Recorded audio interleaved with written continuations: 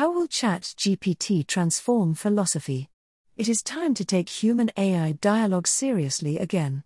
With the release of sophisticated chatbots like OpenAI's ChatGPT, effective human-AI dialogue has become interesting and accessible to everyone.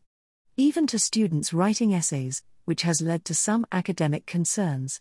How will we know if what we read was written by an AI, and why is that important? Who are we responding to when we comment on an essay or article?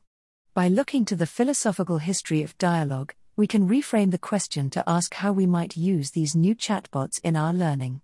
AI's connection with dialogue has a history.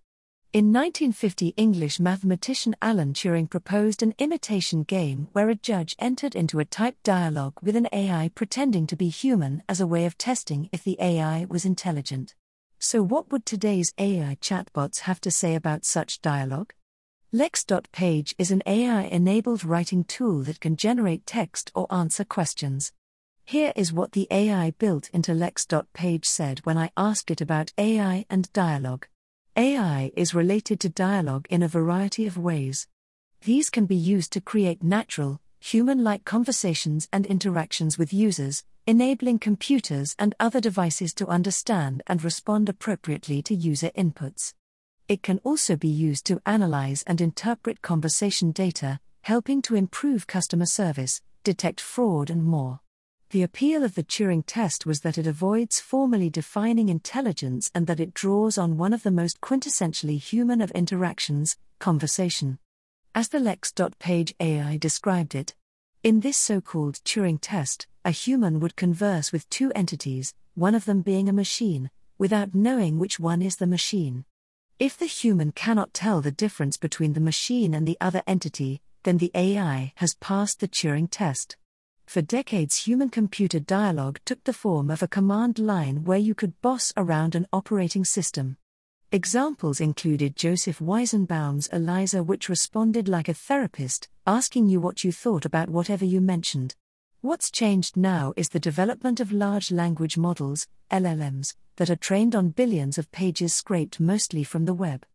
These are far more literate and capable of holding a conversation or even generating short essays on topics.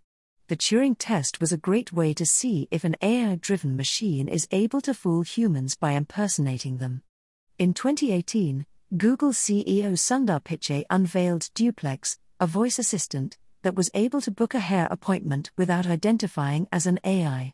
It is not surprising, therefore, that it was a dialogue with the language model for dialogue applications, LaMDA, that convinced Google engineer Blake Lemoine that the AI might be sentient and therefore worthy of ethical consideration. As Lemoine said, "If I didn't know exactly what it was, I'd think it was a 7-year-old, 8-year-old kid that happens to know physics." When he took the transcripts to higher-ups, they dismissed the evidence, and when Lemoine went public with his ethical concerns, he was placed on paid leave. So what next? Perhaps we can look back at how dialogue has been discussed in philosophy. There is a long tradition in philosophy of thinking through difficult topics with dialogue. Dialogue is a paradigm for teaching, inquiry, and a genre of writing that can represent enlightened conversation. In the dialogues of Plato and Xenophon, Socrates is presented as doing philosophy through dialogue. Questioning and reflecting back on questions allowed Plato and Xenophon to both explain the uses of dialogue and present models that we still learn from 2,000 years later.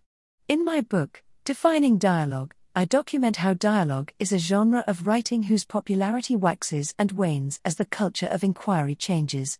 It is also a form of engagement that has been theorized, more recently by scholars like Mikhail Bakhtin. In Plato and Xenophon's time, dialogue was a preferred form of philosophical writing. In later periods, works like David Hume's Dialogues Concerning Natural Religion, 1779, were the exception.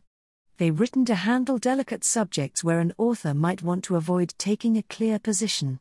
In the Phaedrus, Plato contrasts set speeches with passages of dialogue.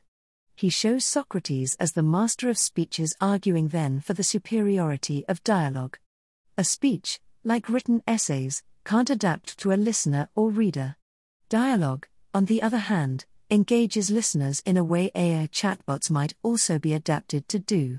And as Lex.page explained, In Xenophon's portrayal, Socrates would ask a series of questions to draw out the ideas of his interlocutor, often turning the conversation around to bring out an opposite point of view in order to examine the argument more fully. He would also engage in dialectic, the practice of seeking truth through the exchange of ideas.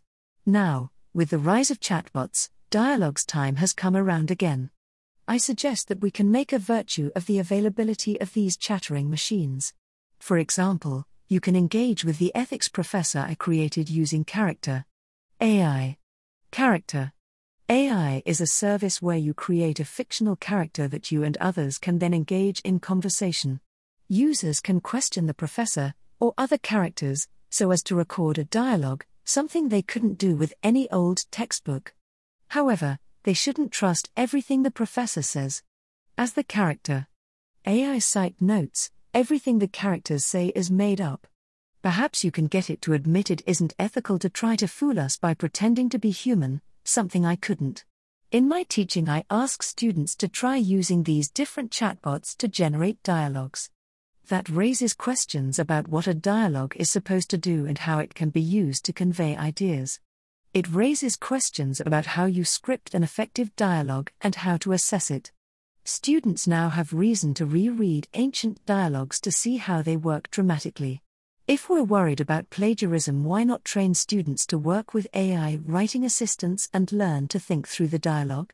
We could teach them to use chatbots to get ideas, to generate alternative approaches to a topic, to research questions and to edit what they get into a coherent whole. At the same time, we also have to teach our students to be careful and think critically about engaging with AIs and assessing the credibility of what they say. By thinking through dialogue, we could all rediscover the rich history and potential of this form of engagement.